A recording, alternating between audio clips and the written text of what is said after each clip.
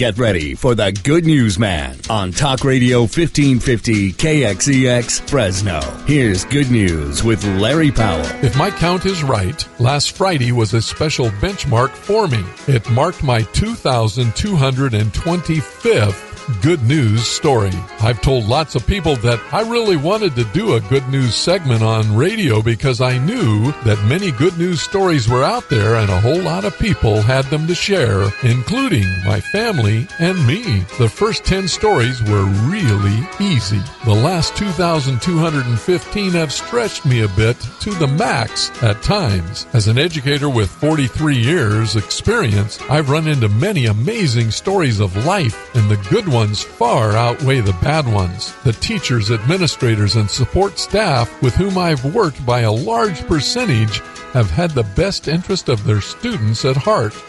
But I've also learned that many others in different walks of life have equally amazing stories about self-sacrifice and stepping up to do the right thing when no one was looking and there were no rewards or accolades awaiting the doer of good deeds.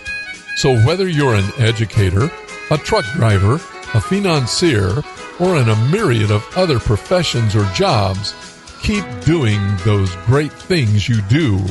One day you might hear your name in a good news story, and so for the 2,225th time. Now that's good news.